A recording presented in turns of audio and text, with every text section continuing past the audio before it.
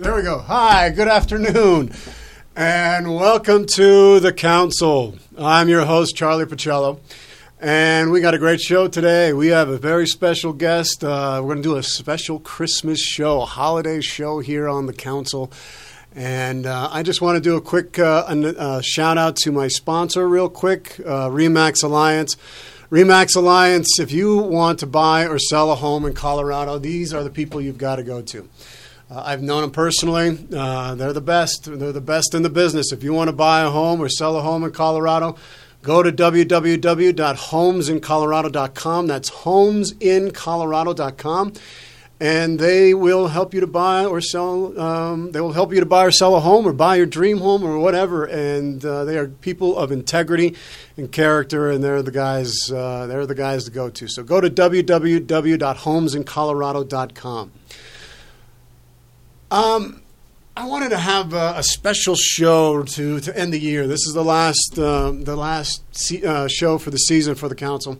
And I wanted to keep it lighthearted and fun and not so, getting people into the Christmas spirit a little bit. And so my guest today is a fantastic, incredible singer. Her name is Cass Clayton, and she's known for having this very smoky 3-octave vocal range and big bluesy voice. She plays for a band. Her band is called Cass Clayton and the Taylor... It's just Cass Clayton Band. Taylor Scott is a guest with us sometimes and is the producer of our album and co-writer. Oh, well, okay. Well, and that's, she's this incredible musician out here in Colorado, plays the guitar, plays the slide guitar, and been breaking out into this crossover music with blues and funk and soul and rock. And she had a CD that was just released in May of 2018, right? Yeah. It was really fun. I mean, I was just so grateful to be able to do an album like that with such a great producer, and we loved it. Oh, that's awesome. Well, thank you for being on the show with us today on the Council. Thank you. And if you could, just tell the audience a little bit about your background and how you got into the music industry.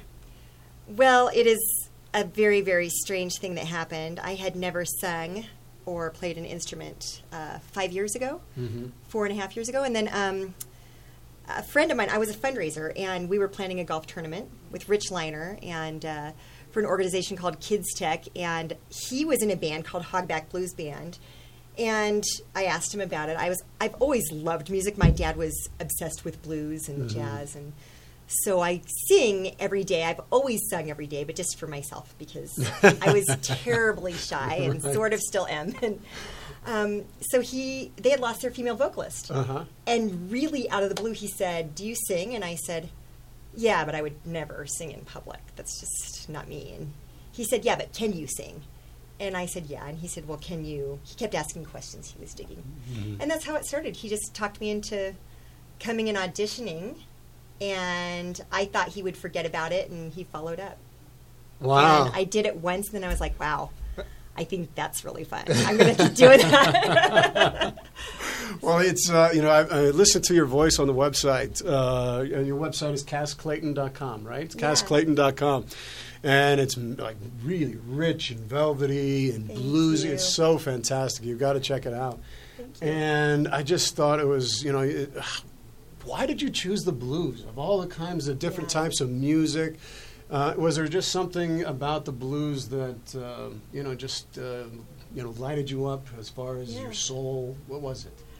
Wow, nobody's ever asked me that question. It's a great question. I always sang blues. My dad listened to blues and played blues on guitar a little bit just for fun, and he was good though. He exposed us to good music. He took us to B.B. King and Stevie Ray Vaughan and every musician so great. he could. Those guys are so great. Oh, yeah. I was just I fell in love with B.B. King. Literally, I was probably 15 or 16, and I fell in love with him. And then, contemporary musicians like Bonnie Raitt and, people who inspired me always seem to have that foundation. So we've really branched out of blues in what we're doing now. We do a lot of blues, but we do soul, funk. It's really amalgamated into kind of a genre-less music that's soulful. Yeah. Has a kind of a blues foundation. But I think that a lot of rock and roll is out of blues, and even a lot of pop music and rap. If you listen really closely, the foundation of that, the structure, is often blues. Well, I mean, those guys, B.B. King and Aretha Franklin. Yes, so great. I mean, the music was just so filled with soul and passion. You go to these things. And I remember when I was when I was living in Los Angeles, I went to one of my first blues bars out there, and I think it was in Santa Monica. And I was 20 years old. I was on a date, and I went into this blues bar, and it was smoky. There was a time when they hadn't stopped smoking. Everything was smoky back then. You walked in, and you couldn't even see the band playing because it was just totally smoky in this place. And there were people smoking cigars and singers smoked. Yeah, they were all how are they doing that? How are you doing it? But it was so amazing. Yeah. Like the whole atmosphere and the way people were getting down into the music. I mean, that whole atmosphere part of it, I think, as a performer of blues has got to be such a big part of the whole thing. So what is it like performing on stage before a live audience? Is it something that do you ever get nervous? Do you ever get the butterflies? I always get nervous. Do you? I always get nervous. I mean, we have a show tonight, and I'm already starting to get a little nervous. Yeah. But it's a good feeling now, and somebody kind of helped me to contextualize it and say, instead of thinking of it as nervous, why don't you just try to think of it as a lot of energy? And that helps, ironically, because it is a lot of energy. And I'm not terrified, so that helps. Right. Like I was initially terrified. Like my knees would shake, and I know some performers never really get rid of that terrifying kind of feeling before a show. But it's not that anymore. It's just, it's excitement. It's wanting, I want everybody to feel it. Like I want everybody to, get what they need. Like that's why people go out, to get what they need, to have connection. It's a community, and it's, I've always been a little awkward internally. At least I feel a little awkward, and so I never felt like I really fit in, but I could always fake because I moved a lot. Right. So I could always make myself fit and pretend I fit, but I never felt like I did until I found music. And I was like, oh, these are the people that I was waiting for. Musicians, artists. You know how it is. You're an actor. The creative people that I didn't get a chance to be around were apparently that's my tribe. That's your tribe. That's your tribe. The artists, the musicians, the poets, the actors. These are the people that really celebrate the things that are going on in the soul. They bring out that, and it's just it makes life worth living. I mean, I think it really does. And when you can find your tribe and you can bring that out. And you find the people that you resonate with, it makes such a difference. In my acting tribe out there in Los Angeles, I spent 15 years working with them and doing plays and doing shows, and it felt like I was feeding, I not only was I connecting to my humanity, but I was understanding and gaining compassion and for all different kinds of walks of life. It forces you to put yourself in other people's shoes. Yes. And you have to play that and be totally vulnerable. Because if you're not truthful on the stage, people will know that. You cannot lie on the stage. You can't. If you're a liar on the stage, you still have to be truthful about lying. Right? That's right. That's right. That's right.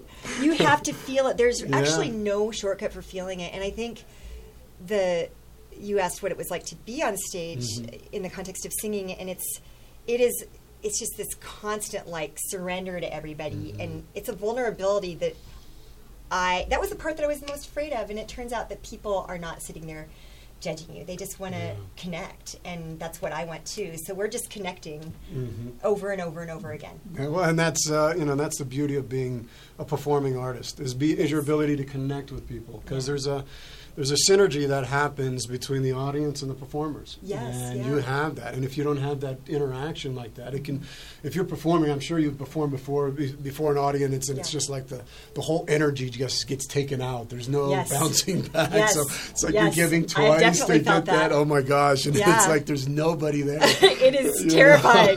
It's so the most terrifying feeling in the world, because you really all of a sudden.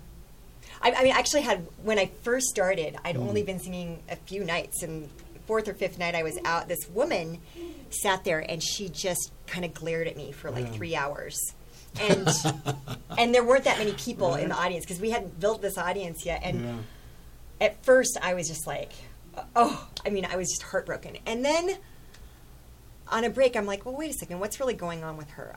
It must be something, because she doesn't know me, so there must be something really going on. So I asked that she would get whatever she needs, and that's our only job. Yeah, you can't you can't plan on what anybody gets from it. You just hope that they they have some authentic feeling that they're like when I was performing with acting, that it was you're embodying the role of the character, and so you're hoping that they'll follow that.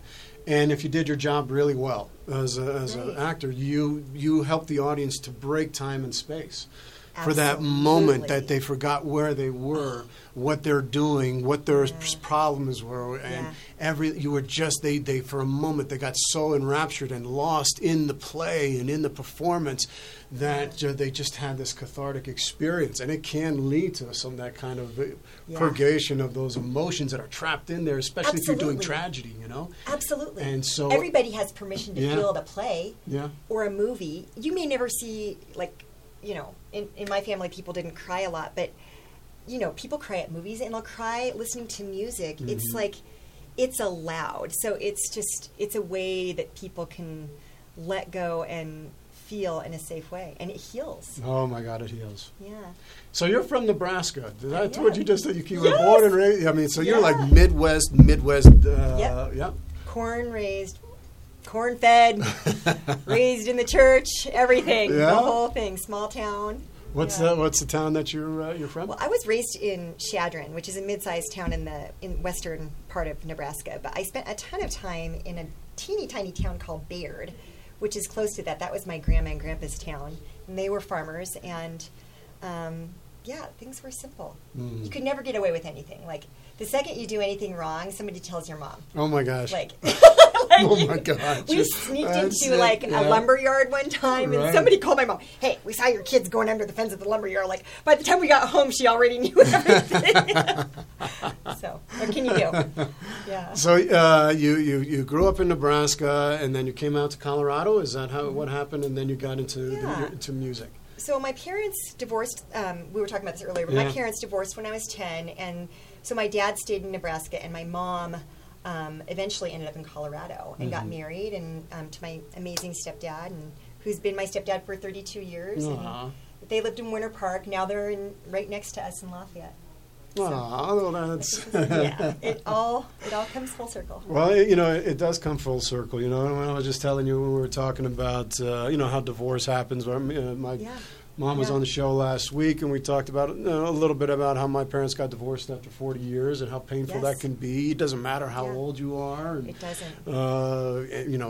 When that happens, it affects everybody, and everybody has to make those adjustments. You have to recalibrate and reorient yourself to the new way of life, and it takes some time to be able to get there. Yeah. And but you do eventually. But you do, and we change a lot over many years, and sometimes people just need to grow in a different direction, and it's hard to, being from a Midwestern family, and divorce was extremely unaccepted when I was a kid. Yeah. But it ended up being such a good thing for everyone. But it takes a lot of perspective and a lot of time.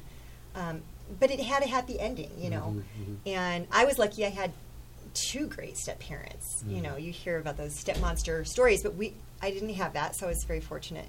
But I've been through a divorce myself. It's been, almost 20 years since I went through a divorce, but it's hard. Yeah. That's no fun. No, it's no fun. But it's not. Humans have to go through they have to go through. It's a universal experience. I work with people all the time, teaching them how to help build their parenting plans for their children as they're going through divorce, because it's so tough. You're so caught in those emotions, and then the disentanglement and breaking away, and there's a lot of blame, and there's a lot of accusations, and oftentimes the children are forgotten in that, and they end up getting and carrying that pain and that trauma along with them. So if we can stop it and mitigate it, we can really help them. Absolutely.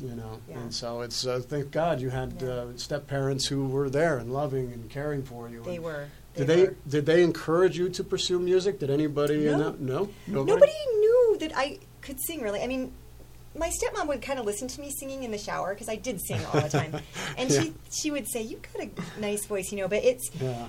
I mean, we were so practical. Like, that's not a career, It's like, go get a job that makes money. So I did that. But this is soul fulfilling. Yeah. It is so much what I needed to do, and I'm grateful that somehow I said yes, even though I was terrified. I mean, the fact that I said yes, because that's just not likely for me. At that time especially. I say yes more now, but at that time, it was highly unlikely. I think actually one of the reasons that I said yes is that a dear friend had died right at Christmas. Oh, no. And yeah, just 2 doors down, and he was young, and I think something hit me. Yeah, really, it became clear that, like, life is valuable. Yeah. Yeah. Life is so valuable. And the holidays, they can bring up all kinds of feelings. Yes. They can feel, you remember the things that have passed, and you could be sad. There's loneliness. People are... And on the other side of it, there's the joy and the excitement and the goodwill towards men. I mean, one of my favorite all-time Christmas movies is A Christmas Carol. I love it. That. I just watched it again. Oh, my gosh, I love it. Every year. Every year, I love it. I watch it. We've watched it like it was a family tradition that we would watch all the time. On Christmas Eve, after, we'd have Christmas Eve dinner and the 7 fishes. I come from an Italian family. We'd have that. Yes. And we'd have this beautiful evening together, and then we'd all get together and watch A Christmas Carol. And the one version that I loved was the George C. Scott version. Yeah. Oh, my God. Great version. Oh, I thought he played it. And he was just so good in that. Yeah. And all the characters who played in that. And I pretty much, I think I've memorized most of the lines. Oh, yeah, absolutely. Even my daughter's she likes the cartoon version, of course, the animated version. But, no, I mean, I think we all have, Scrooginess inside of us, and we all have infinite ability to give inside of us. And I think that's why it's appealing, because we all want to give. Yeah. We really do. Yeah, it's like we're so rich, in this country. I think it's innate to people to want to give. I remember one time I was I was working for this human rights group to help it was dealing with the child sex slave trade in Southeast Asia. And I was helping with these children called Hmong children. They're in northern Thailand. Yeah. And we were trying to raise money for an orphanage. Yeah. And there was this child, I was going in to take pictures and do the things for the organization. Yeah. And this little child who had nothing, he was just sitting in this little hut, corrugated tin. The floor was all mud, and all the whole family's having to, all 5 of them were asleep on one bed, and that was the first time that I really, really saw terrible poverty. Yeah. And this little child, these children were sitting right around this little bowl, and eating their food. And I went down to go take this picture that we needed to take for the organization. Yeah. And this little boy who has nothing, scoops up his food and serves it to me. No way. He was sharing with you, and he only has this little tiny bit of food. Yeah. That's amazing. Just was sharing, and then I thought, amazing. Oh my goodness. Wow. He had nothing. This little boy, and it was innate to him. It wasn't like nobody told him to do it. Yeah. And it was there I understood that I think that no matter where we come from, no matter where we are on the planet, what culture, what society, we have an innate desire to help each other. Yeah. And I think that's what Christmas is all about, is being really to set aside all of our issues, all of our politics, all of our complaints, all of our frustrations, and really get back to that sense of, giving and serving others. It is. We're here to serve. Yeah. We're here to serve. It's easy to lose track of it, but, I've always felt like all humans have a singular purpose. I mean, there's nothing special about any of our careers. Somebody had asked me one time, well, if you couldn't sing anymore, would you even want to be here? And I'm like, I didn't sing before I wanted to be here. It has nothing to do. I could mop floors. I have, I cleaned hotel rooms to make a living for a while. I've done all kinds of jobs, and as we all have, and it really doesn't matter what you do. You just do it with love, do it, respect yourself and others while you're doing it. And it's all about just kindness, I mean, people are so kind. I've really learned that people are so kind because I was pretty, afraid to go out and do this, and people aren't sitting around judging each other that harshly. Well, and it's, I do too. I think that people are genuinely kind. They have to have been severely abused or hurt to really become mean. You True. That, True. That's what I think. Yeah. And and it is. It's. I think we all, when we recognize how lucky we are to be even alive. Yeah. To even be breathing. I mean, Yeah. most of us don't even think about our breathing. We breathe like 24,000 breaths in a day, and most of us aren't even paying attention to any of that. Yeah. How lucky. Yeah. How fortunate we are, I think we need to humble up and just be grateful seriously. for, That's a pretty big miracle when you think about it. I've never really put my head around that one until you said that. But there are a million things that just fall into place even being born in a Western country where you have rights, huge. It's huge. Yeah. There's so many places in the world where women have no rights at all. Absolutely. You couldn't be able to even have the opportunity That's right. to do your passion, to sing your music, to do your blues in many, many countries around the world. Yeah. And to be able to have that and just to say, wow, just for a moment, how fortunate are we? Yeah. Now, what's the best experience that you've ever had on stage? Oh. Do you have a best experience that you've had? Wow. I mean, a lot of times the best one is the one that I'm doing. Yeah. Because I think, the best, I've had so many great ones. Maybe the best one was, we did a hurricane relief benefit concert. So we knew where the money was going. Some big names came in. Cyril Neville and Gay Neal, his wife, came in for that at the Fox Theater, and we knew we were raising money for something that was good, and it was a small audience, but it was, I think it was gratifying because we knew that we were going to, that's all we know how to do. Like, as musicians, if something bad happens, you just do a benefit concert. It's like, okay, put it on the calendar. We're just put it on the calendar. We're going to Exactly. sing. We got to do what we can do, and this is how we do it, right? Yeah. And that's what you do. Yeah. And sometimes that's one of the greatest services that you can give is to sing to people. Yep. It helps us to bring that community, that sense of tribe and connection that we were talking about. Yeah. And when people are down, sometimes it's the musicians and the performers who help to pick us up again.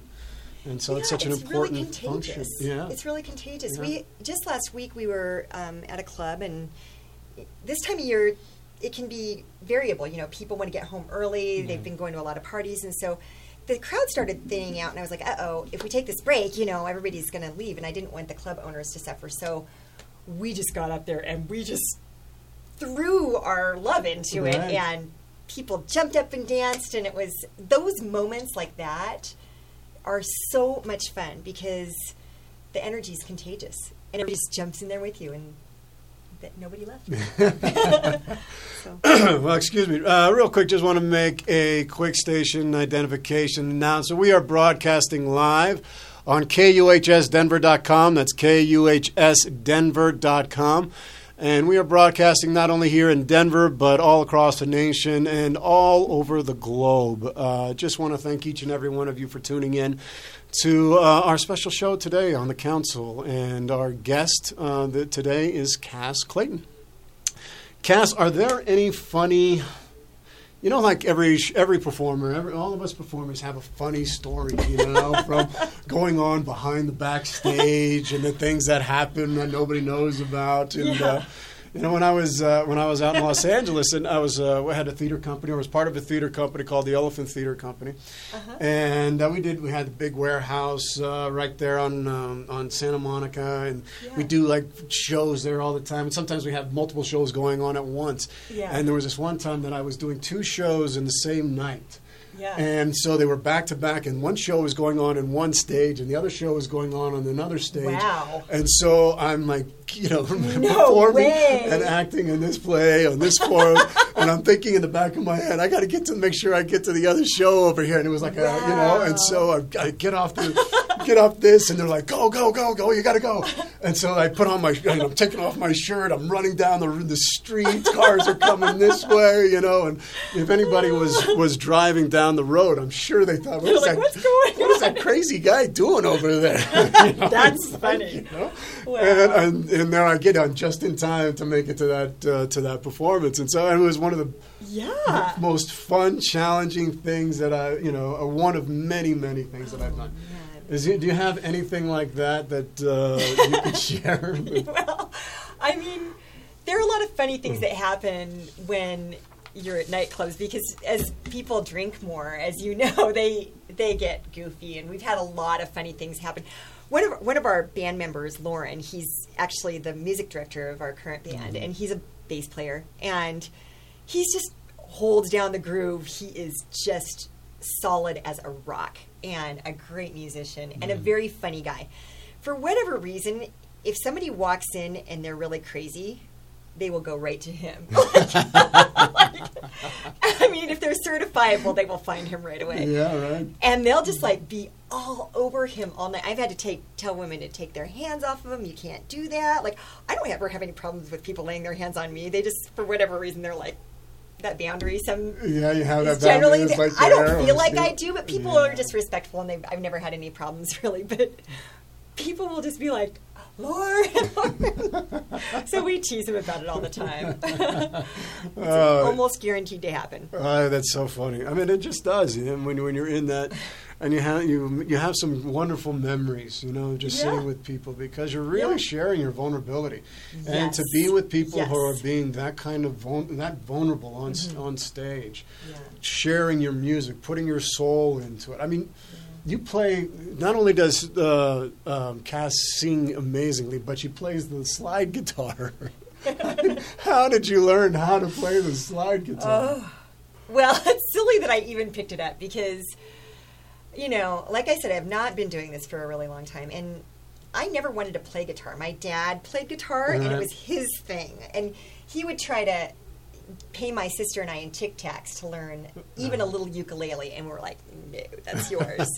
We just didn't want to. I don't know why. But when I started playing with the band, one thing that I really felt, I kept hearing songs that had slide guitar, and I would bring them back to the band. I'm like, could we do this song? And they'd be like, they wouldn't tell me why, but I soon figured out. Oh, yeah, we're missing, you can't really fake that sound. And I love that sound. It doesn't belong in every song. It may only belong in a few songs a night. But I thought, okay, I'm going to learn how to do this. So I got a guitar, and it's actually more like playing an unfretted instrument. So it was way harder than I thought it was going to be. Right. So luckily I didn't think about it in advance. And the first year I played about 5 hours a day. Oh my gosh. I literally, because it's just a very unusual instrument. Yeah. It is. Yeah, you're muting a lot with both hands. There's a lot going on. And so, I'm still here. If there's a spectrum of getting to Derek Treck's level, I'm here, and Derek Treck's is here. But I love it. Yeah. And so I'll never get tired of it. I mean, the great thing about an instrument, and the voice as well as an instrument, is it's an exponential curve. It never ends. Just as soon as you think your voice has done everything it can do, if you go to a really great vocal coach, they'll say, no, what about this? You'll find a whole extra 4 notes at the top of the octave, or you'll find more resonance, or it's almost like if you think it, you can do it.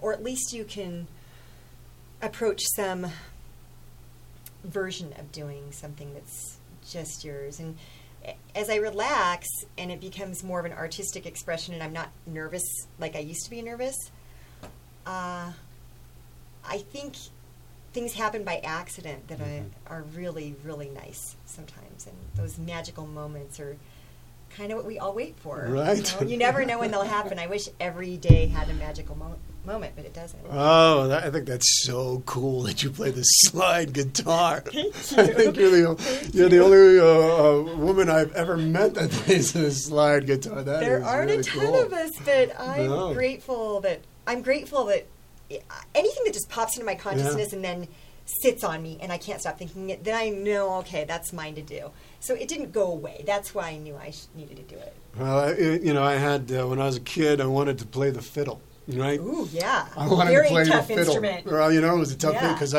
I had watched or had listened to. What was The Devil Went Down to Georgia? Yeah. Who's the? Yeah. It's been so long since I watched that, but that's an iconic song. I can't remember that. I can't remember who. But anyway, I heard that song, Devil Went Yeah. Down to Georgia, and I was like, I got to play the fiddle like him. I got to play the fiddle like Yes. him. And I was so upset when they told me it was a violin. Because it's a violin. I had It's to a learn how violin? to play the violin. That's I was totally so- unsexy. I was like, It's way that's sexier not when you call it sexier. I fiddle. want to play the fiddle. Don't you know I want to play the fiddle? I don't want to play the violin. I don't want to play, Beethoven. I want to play The Devil Went That's Down right. to Georgia. And so I didn't continue on I with totally it. get because, it. So, and I think it's just so amazing. Anybody who Thank can you. play an instrument is just, that's really, really awesome. It's fun. It definitely connects the two sides of the brain, and it does some things that are different. Now, who's your favorite vocalist idol? I mean, you have so many people that you've influenced. You've got this gospel, R&B, jazz, Yeah. blues. I love gospel. Oh my gosh! A lot of yeah. gospel musicians are big heroes of mine. Andre Crouch. I love Andre Crouch. Some of the songs get a little too churchy for me, if that makes sense. But I'll listen to him anyway, all day long. Aretha, Oh, yeah. unbelievable. Sissy Houston, Whitney Houston. Oh, what a tragedy! It was a tragedy because Yeah. she was. That kind of voice comes along Oh, once, ever. gosh, yeah. It was her fingerprint and her soul imprint on the world. Yeah. I still cry when I listen to her. I have to choose my moments because she just blows my mind. The emotion that she put into the songs and the range and the power and ease. So yeah, sometimes if I listen to somebody like that for too long, I start getting depressed. But you have to remember, everybody has their own fingerprint. Like Bonnie Raitt doesn't have the range of Whitney Houston, and she is one of my top 3 singers of all times. Her vocal quality and the resonance and that little bit of raspiness, and there's so many I love. So many. Al Green. Oh my gosh! Yeah. Now we're getting Yeah. into those guys. Oh, I love Yeah. Al Green is so A lot of good. cool stuff. And contemporary, like Susan Tedeschi, Yeah. Adele, there's so many voices. Yeah. But the voices I tend to gravitate toward are the ones that sound effortless, natural, like they're just talking to you. Yeah. Now, don't you think that's an important thing, is to be able to have that kind of effortless communication, that you're not forcing anything, But I think that takes us a long time Yeah. as an artist in any genre, in any field, to be Yeah. able to get really clear. You really got to really know yourself. You got to know what kind of, what you're trying to communicate, what you want, what you're feeling, and you got to really know your emotions. You got to know your feelings. You got to know all. Because that's what you're doing. You got to be in tune and you connected to that.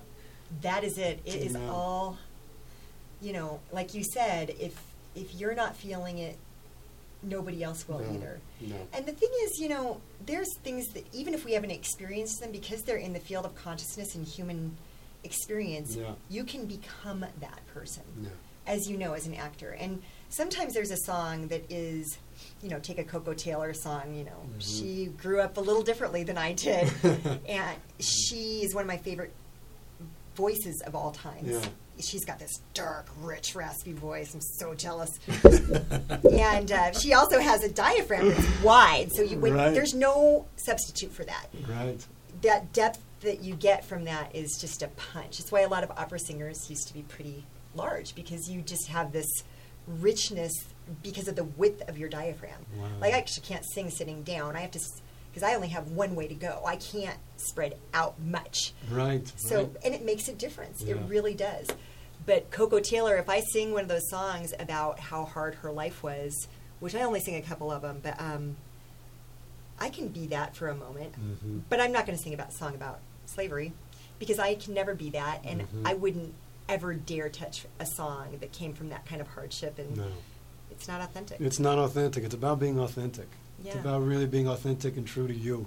Yeah. You got to be able to give you, you know, and Yeah. that's one of the things. It's you're as an any kind. Well, I can speak for actors. You're putting yourself in those character shoes, and it's your Yeah. interpretation of that character. When you're Yeah. playing Hamlet, if I'm playing Hamlet, Yeah. I've got to put myself and Yeah. bring myself into the role of Hamlet. You are him for that. I'm going to be him. Yeah. I'm going to step into that character's role. I'm going to put on his body. I'm going to Yeah. see the world that he sees. I'm going to look at I'm going to do those things Yeah. so that I can give as authentic a performance as I possibly can for Yeah. the audience that's coming. And I think Right. that's the same thing or similar with as a musician. You've got to know and be authentic to your music. Yeah. So with your music, what are you wanting to communicate through as an artist? And you have this album out now. What is it that you're communicating? What do you hope that the audience is going to get from hearing this your amazing voice and Thank you. and band? Well, thank you for asking that. We just wrote our first full-length album. I'd written a few songs before that went on an EP, a shorter. Mm-hmm. But when we started writing, this is Taylor Scott and I. Taylor Mm-hmm. Scott is just an incredible guitar player, great composer, arranger, and he produced the album. Wow. He was 24 years old when he did that. Wow. He just turned 25. So you wrote and composed all of the songs on the album? Yeah. That's amazing. So with him. Yeah. And one of the things that I think was interesting to me about that process is that authenticity is ageless, which makes art ageless. So as soon as I knew what I wanted to say, while we were writing it, we both, if we were in the right place, we could both feel our way into what the sound of the music should be. Sometimes it went in a different direction. Like I would hear a certain kind of groove or a melody, and he'd be like, well, what about this? And it was better. Yeah. And that's the amazing thing. Whoever walks in the room is going to make it it becomes a bigger thing than you. And I wanted the songs to talk about, I just wanted to say really the things that I was dealing with at the time. Mm-hmm. The things that I'm writing about now are, knowing that somebody you really, really loved, you don't get to keep them forever because just the nature of life is that it will end. Yeah. And those types of things were what I was dealing with at the time, and that those are really me. We're actually back in the studio soon writing a second album, and they're different now. Now, I'm writing a song about the county I came from because and it's I bet that's interesting. it's I mean, to be interesting able to because do that. I don't Yeah. feel like that girl anymore, but Yeah. she's always in a big way. I always am that girl. Yeah. Yeah. Yeah, you can't leave that girl. Nope. She transforms. She Yeah. moves. She, Yeah. but Yeah. that girl's going to be there all the time. Yeah. So I'm not trying to inflict any, moral message to an audience, but what I do think happens is that when you sing something and it's real, we share emotional content and consciousness, and so the second you are in a field of consciousness, I'm just going to call it that because it comes with a background, all your history, visuals, sounds, smells, everything. I think people go there with you, and we're not that different, even if we came from very different backgrounds. Yeah. I love jumping into somebody else's story and feeling it. Well, I think we all have our own personal experience Yeah. of something that is universal and impersonal. Yes. Being a human being is impersonal. We're all Right. human beings, but That's true. our experience of it is personal. Yeah. And Exactly. so sharing that unique identity that we all have in this process of individuation, the process of being your unique self, and I think that's one of the beautiful things about this time in our history is that we have an opportunity to individualize and to develop all of our talents, all of our gifts, all of our skills, and really Yes. being able to put it to use in a way that helps the Yeah. greater whole, and helps that so greater true. consciousness. So I mean, what a leap in the way we think now from the way my grandparents Oh my thought. gosh, Like, that's so different. the thought of doing something for yourself to develop yourself was completely foreign. They were Foreign. really... They didn't talk that way. Are No, you kidding? They're like, no. you're communicating with your inner self? What are you What? talking about? Your What? inner child? Yeah, what's your inner child doing here? There's no Grow inner up. child. Exactly. Go to work. Here. Get over this. Here's a vodka. I think that'll get rid of that for you.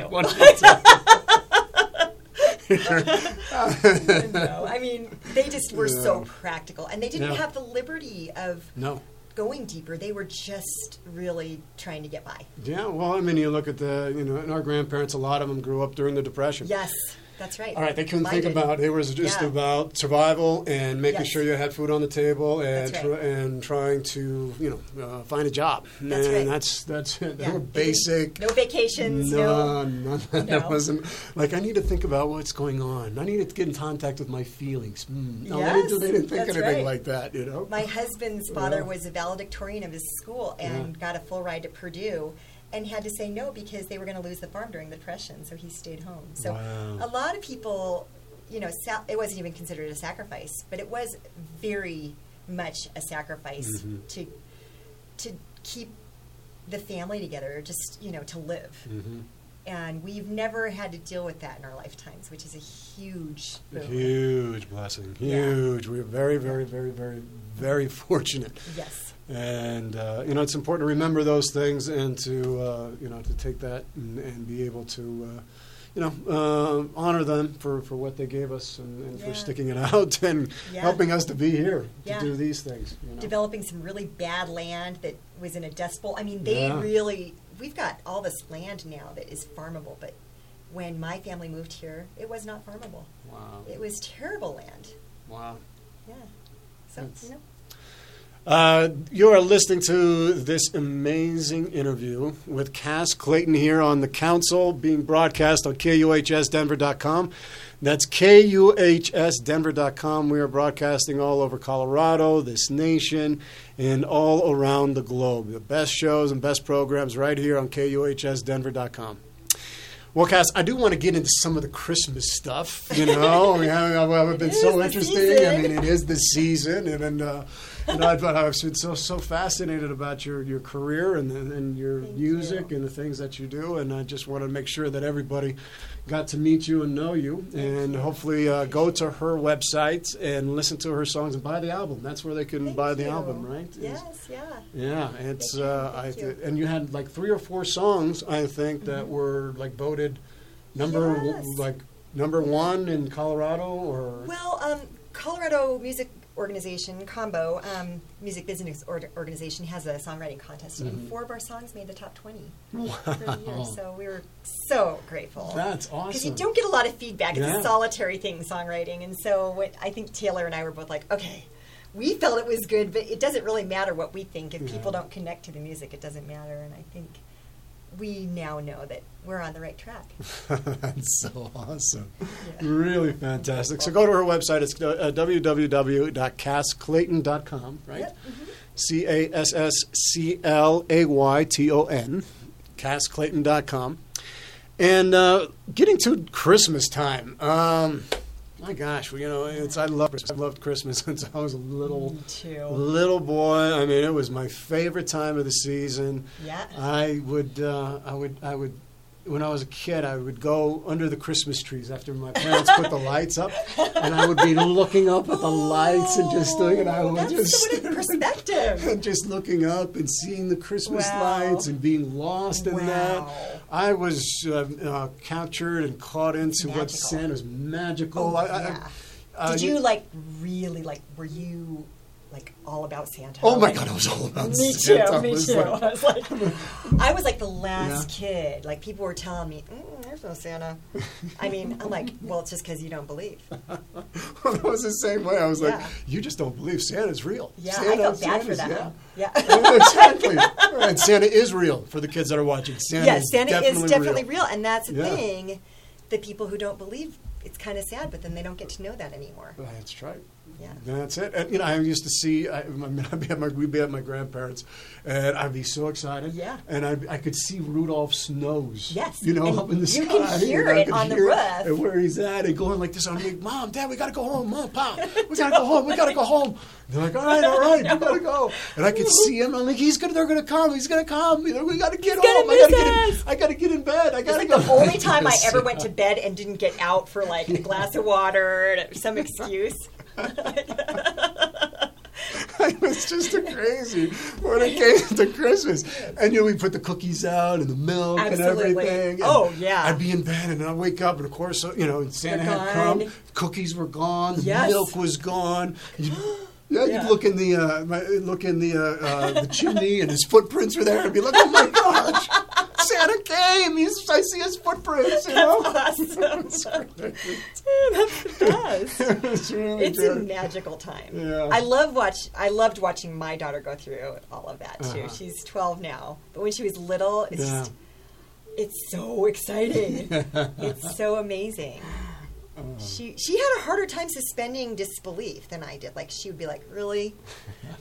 But how? I'm like, what do you mean how? It's a miracle. Right. Like, it's a miracle. Right, it's a miracle. Come on. There's no how. There's no how here. Yeah. You don't have to worry about any how. This exactly. is like, you must have gotten your father's genes, engineering genes or something. That's not even a question in my mind. You don't think logically about something like this. Exactly. You don't analyze or rationalize Christmas. Come on. That's exactly right. You don't. You believe with your heart. That's it. You You believe with your heart in the magic of it. Do you have a favorite Christmas memory? Oh, yes. I do. I mean, I remember we were at my grandmother's house, and my sister and I were sleeping in the basement and we usually slept upstairs with everybody else, but there was a lot of stuff happening up there, and so they sent us down in the basement, and I could hear them, and then the house got quiet, and I could swear I heard Santa. I could swear it, and so I waited until I literally hardly slept that night, and I waited and the sun wasn't up. Yeah. I went upstairs. I got everybody up. And to their credit, they all got up at 3 o'clock in the morning. And we did Christmas at 3 o'clock in the morning. That's great.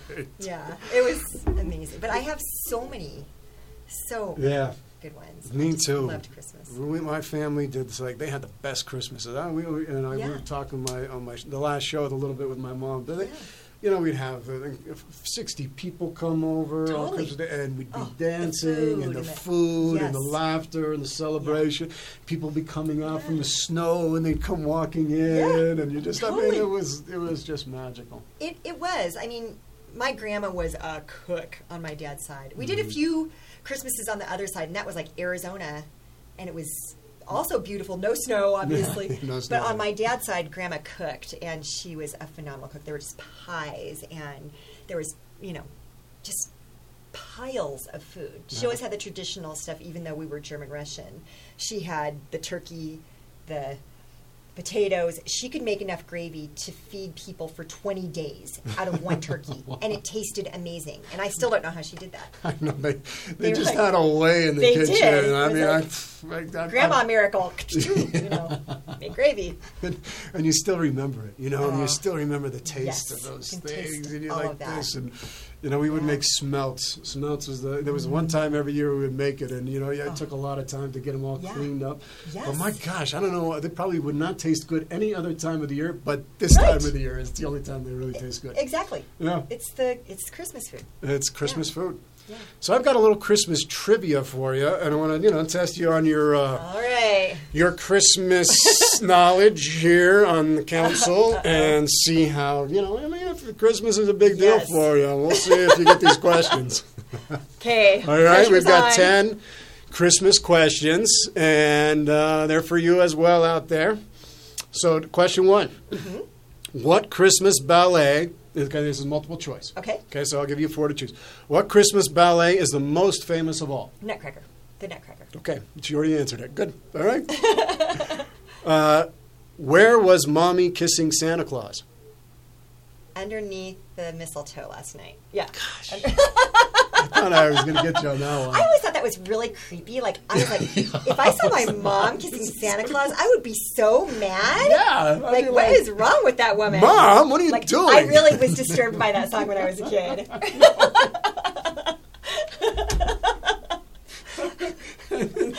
true, you know. I think you're right about that. Okay, who wrote the song "Here Comes Santa Claus"? Here comes Santa Claus. Here comes Santa Claus. It's not, is it? Nope. I don't know. Gene Autry. Oh, that does sound like a Gene. That's right. Okay. It was Gene Autry. Okay. Gene Autry. What does Alvin want for Christmas? I should Okay. know this. What does he want for Christmas? Does he want an iPod? Uh-huh. Does he want a bottle of rum? Does he want a hula hoop? A hula hoop. Yes. Now I remember because he goes. He does not look. I would like a hula hoop. Yeah, it's a terrible voice. I guess they're not going to hire me to be a chipmunk. No. They got a great bluesy voice. My chipmunk needs some work. Yeah. That takes a little work. What should little children leave out for Santa on Christmas Eve? Milk and cookies. Yeah, that's right. Milk and cookies. Rum and no, just kidding. A bottle of wine. Exactly, a bottle of wine. Okay, what is Frosty the Snowman's nose made of? A carrot. Oh, cork. Button. A Button. That's right. It's a Think button. the lyrics. And a button. Nose and two eyes made out of coal. Okay. I should know that. Yeah. And 7. Who is Ebenezer? He is Scrooge. The Scrooge. The Scrooge. Yeah. Yes. Christmas Carol. The That's Christmas right. Carol, the movie we both love. Oh, So good. Ebenezer Scrooge. Bah, humbug. Bah humbug. Molly? Exactly. Molly? What color is the Grinch? Green. Yes, Grinchy green. Grinchy Whenever green. I try to buy something green, my daughter is like, it's okay. I like most greens, but not Grinchy green. Because it is a Grinchy It's green. a Grinchy green. Yeah, It's not like, it's not pleasant. It's not a pleasant. It's not like evergreen green. No. You know, it's not. And it's like, not lime green, like a bright, inspiring, sweet spring green. It's not a spring. It's Grinch green. It's just Grinch green. Yeah. Oh, I don't like Grinch green. No, who does? Okay, 2 more. Which reindeer's name starts with a B?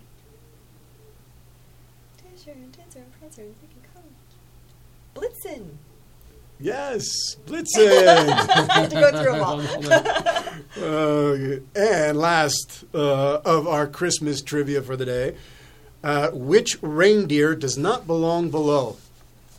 Dancer, Comet, Roger, or Dasher? Roger. Why they come up with Roger? Come over here with the other rangers. Hey, Roger, over here. I'm going to make you an offer you can't refuse. Come over here. Exactly. It's like Roger.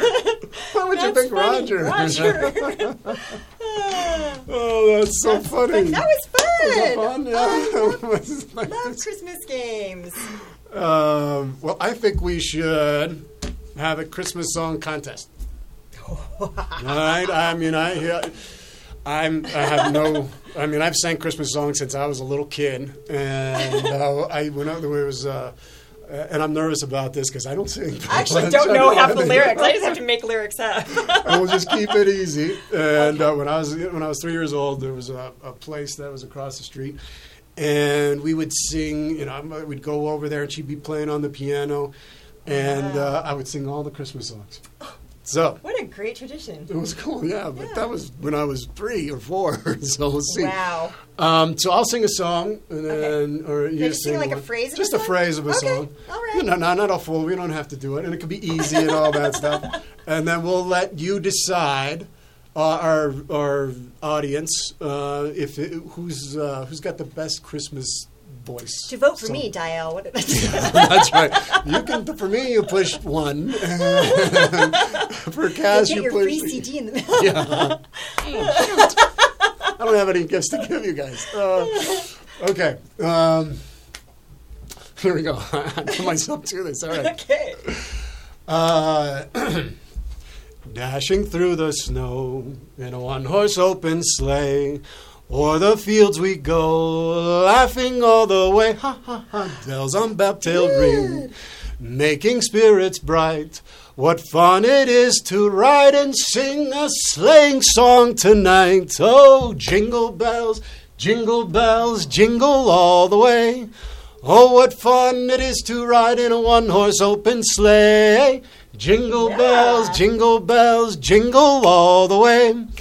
Oh, what fun it is to ride in a one-horse open sleigh. Wow. That's awesome. Well, I really don't know a lot of years of I'm practice. just going to sing a phrase because I really don't know all the words to anything. Let's see what do I have. God, that was good. You've got a great voice. I don't know about that. I Now just I'm have getting a Christmas. intimidated.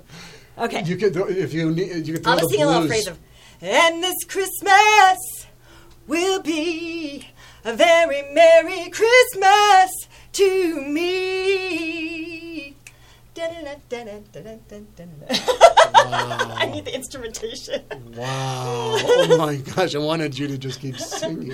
Ah, thank you. Wow, that's like... You have an amazing voice. Thank My you. goodness, Thank you. put me out of the field.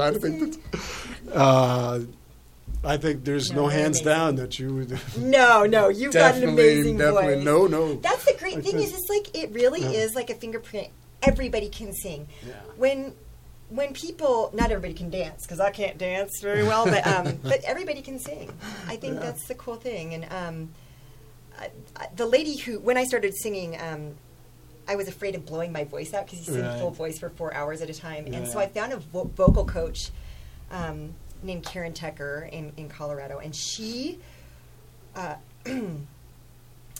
said she gets people who can barely talk, and they have like a problem with their voice, and she'll get them singing, and pitch.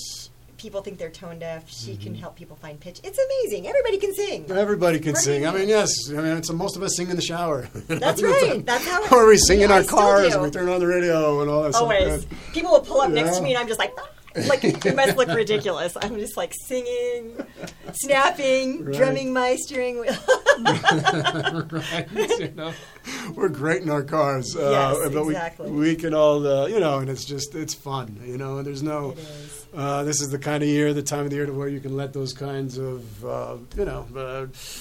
inhibitions down, and you can just be joyous, be joyful. That's right. Be joyful in life, Yes. and I That's think what it's we're really sharing. That's that's- the, I mean, Christmas is a time when I think, and not just Christmas, but the holiday season in general, Hanukkah and Kwanzaa, Diwali, Kwanzaa, yes. all of this, they're expressions of the light within us, and there's everybody's got. He's got jingle bells all the way. I want fun to these down. That's awesome. Thank you, Henry. Yeah, Yes. that's But yeah, I mean, there's a lot of. This is also the time of year people are most likely to get depressed because there's so much pressure. Yeah. But it's really not about that. It's not about the shopping. It's not about the. It's just It's everybody can share kindness with somebody, and That's right. so hopefully that's uplifting to. The times when I've gotten most depressed are when Christmas didn't go right. Mhm. Like, there's a divorce or somebody passes away or something, Yeah. But there's still, if somebody's going through that, it can still be a good Christmas just through kindness. Through kindness. Kindness spreads. It just does. It's a ripple effect, and it moves through. Yeah. And like you were, saying, Diwali and Kwanzaa and Hanukkah and Christmas. My goodness, it's all a celebration. It is. It's a celebration of. It's going from the darkness to the light. Yeah. Like today, the 21st of December, is the winter solstice. It's the shortest day of the year. It's in ancient times they were concerned that the world was going to descend into darkness, and so this was the moment when the light emerges and the light defeats the darkness and reemerges, and all of these celebrations. That's at the core of all of them, is the return of the light, and so that's what's so beautiful about it. Beautiful about all of them. Embrace all of them. Cherish all, and celebrate. If you celebrate Christmas, celebrate Christmas. Celebrate Hanukkah, celebrate Hanukkah. Yes. Diwali, celebrate that. And do it with your whole heart. And spread goodwill and joy to everyone. You've got a show coming up. We're almost done. I can't believe it's. That was the fastest hour I have ever experienced. It was like a time warp of fun.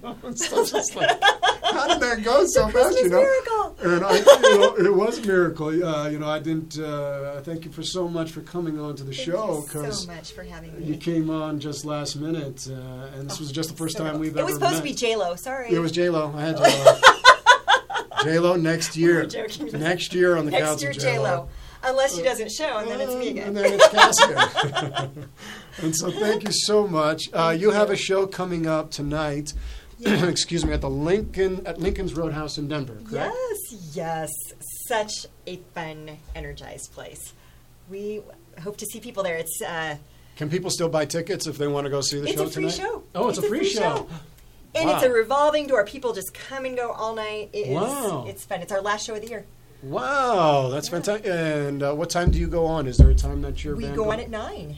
Yeah. So people get there a little earlier. So go people. If you've got some time, it's a free show. That's amazing. I didn't realize it was. Yes, please, you'll love her music. You'll love the band's music. Go to the show, and it's at the Lincoln's Roadhouse in Denver. Is that downtown Denver? It is downtown Denver. It's like kind of in the Wash Park area. Okay, Wash Park area. Yeah. I always ask before I close the show for every one of my guests, Cass. I ask if, because I think we all have some wisdom that we can give others. Uh-oh. And, oh, God, that's a heavy question. All right, it was all light. Fun it is to write. Just one piece of advice, one bit of wisdom from your life experience, your music. What would it be? What would you want to give to the audience that's tuning in? Wow. I think the one thing, since we're in this season, but I think this applies all the time, is give everything you have with the intention that it helps someone. It really doesn't matter what we do. Yeah. It's just it's the energy behind it. It's like literally going to the grocery store, smiling at somebody. Those small things really matter. Yeah. Everything matters. Everything has a ripple effect. Yeah. It does. Yeah. I couldn't agree more. We, if you want to think about a really deep truth, all life breathes together. Wow. That's true. All life breathes together. You are breathing in every inhale. You are breathing with all of life. That's true. And if you understand that, how you behave and how you act in the world makes a difference. You recognize that we're all in it together. It doesn't matter where you come from. Doesn't matter your faith. Doesn't matter your background. Doesn't matter any of that stuff. It really doesn't. And the more we really get that and understand it, I think we'll have a lot more generosity and kindness in this world. Yes. Yes. It's so true. I mean, you can be in a bad mood and somebody walks in and they can change the whole room. Change the whole room with that. Yeah. With the smile, with a nod, with the, with a thank you, anything like that. Absolutely. You could. There's so many little stories like that where people were on the edge, and just that were thinking about ending their life. And losing their life because of and someone just did a kind gesture to them. Went up to them and said Merry Christmas to them, or Happy Hanukkah to them, or whatever, Happy Diwali. They said something to them that just showed they cared. Showed that they cared, and it was just enough to help them to be connected. We all want to be connected more than that's anything. all we want. We want somebody to look in our eyes and see who's there. That's right. It's simple. So simple. Well, Cass, thank you so much for coming on the show. So much, Charlie. What a great show. That was so much. It was great. Thank you, Henry, so much Henry. And I just really want to do a quick thing to, this is the last show of the season for the council, season 1, and it's been an incredible journey with all of you, and I hope that You've been inspired by the people that we have, and I just want to thank all the individuals who took time out of their life to share their knowledge, their wisdom, and their stories with us over this first season. Dr. Sarah Larson, Dr. Edward Tick, Father Andre Mahana, Paul Henderson, Smadar Yaish, John Ostwalt, T.C. Dortch, Dr. Tom Werner, Gail Sofer, Miguel Rivera, J.C. Tremett, Dr. John Becknell, Dr. Ron Holman, Jenny Adams, Dina Hart, Savannah Barish, Ayana, Robert Emmett Maher, Dr. Roger Brook, Cass Clayton, and last but definitely not least, my mother. Thank you for enriching my life, each and every one of you. Thank you, KUHS Denver and Henry Archuleta. Thank you for hosting this show and giving an opportunity for the council to reach to people all across this globe. I can't thank you enough. It's been an incredible ride so far, and I'm looking forward to it continuing on into the next year. And I just want to thank all of you who've tuned in to the council from all around the globe. It's incredible who we've reached and places that we've touched. And the show wouldn't exist without you. And I just want to thank you for being here, for listening to me, for taking time to want to listen to me and the guests that I have. And it's been an honor and a privilege to be your host on this show. And I hope it's enriched and inspired and given you hope in the goodness of humanity. Thank you, folks. The council is adjourned. May you all be well. May you all be free of pain and suffering. May you all be whole. Merry Christmas. Happy holidays to all of you, and wherever you are in the world, may you all be blessed. God bless you.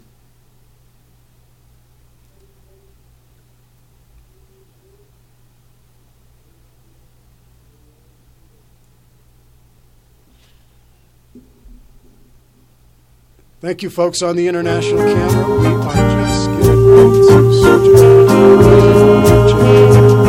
you so much.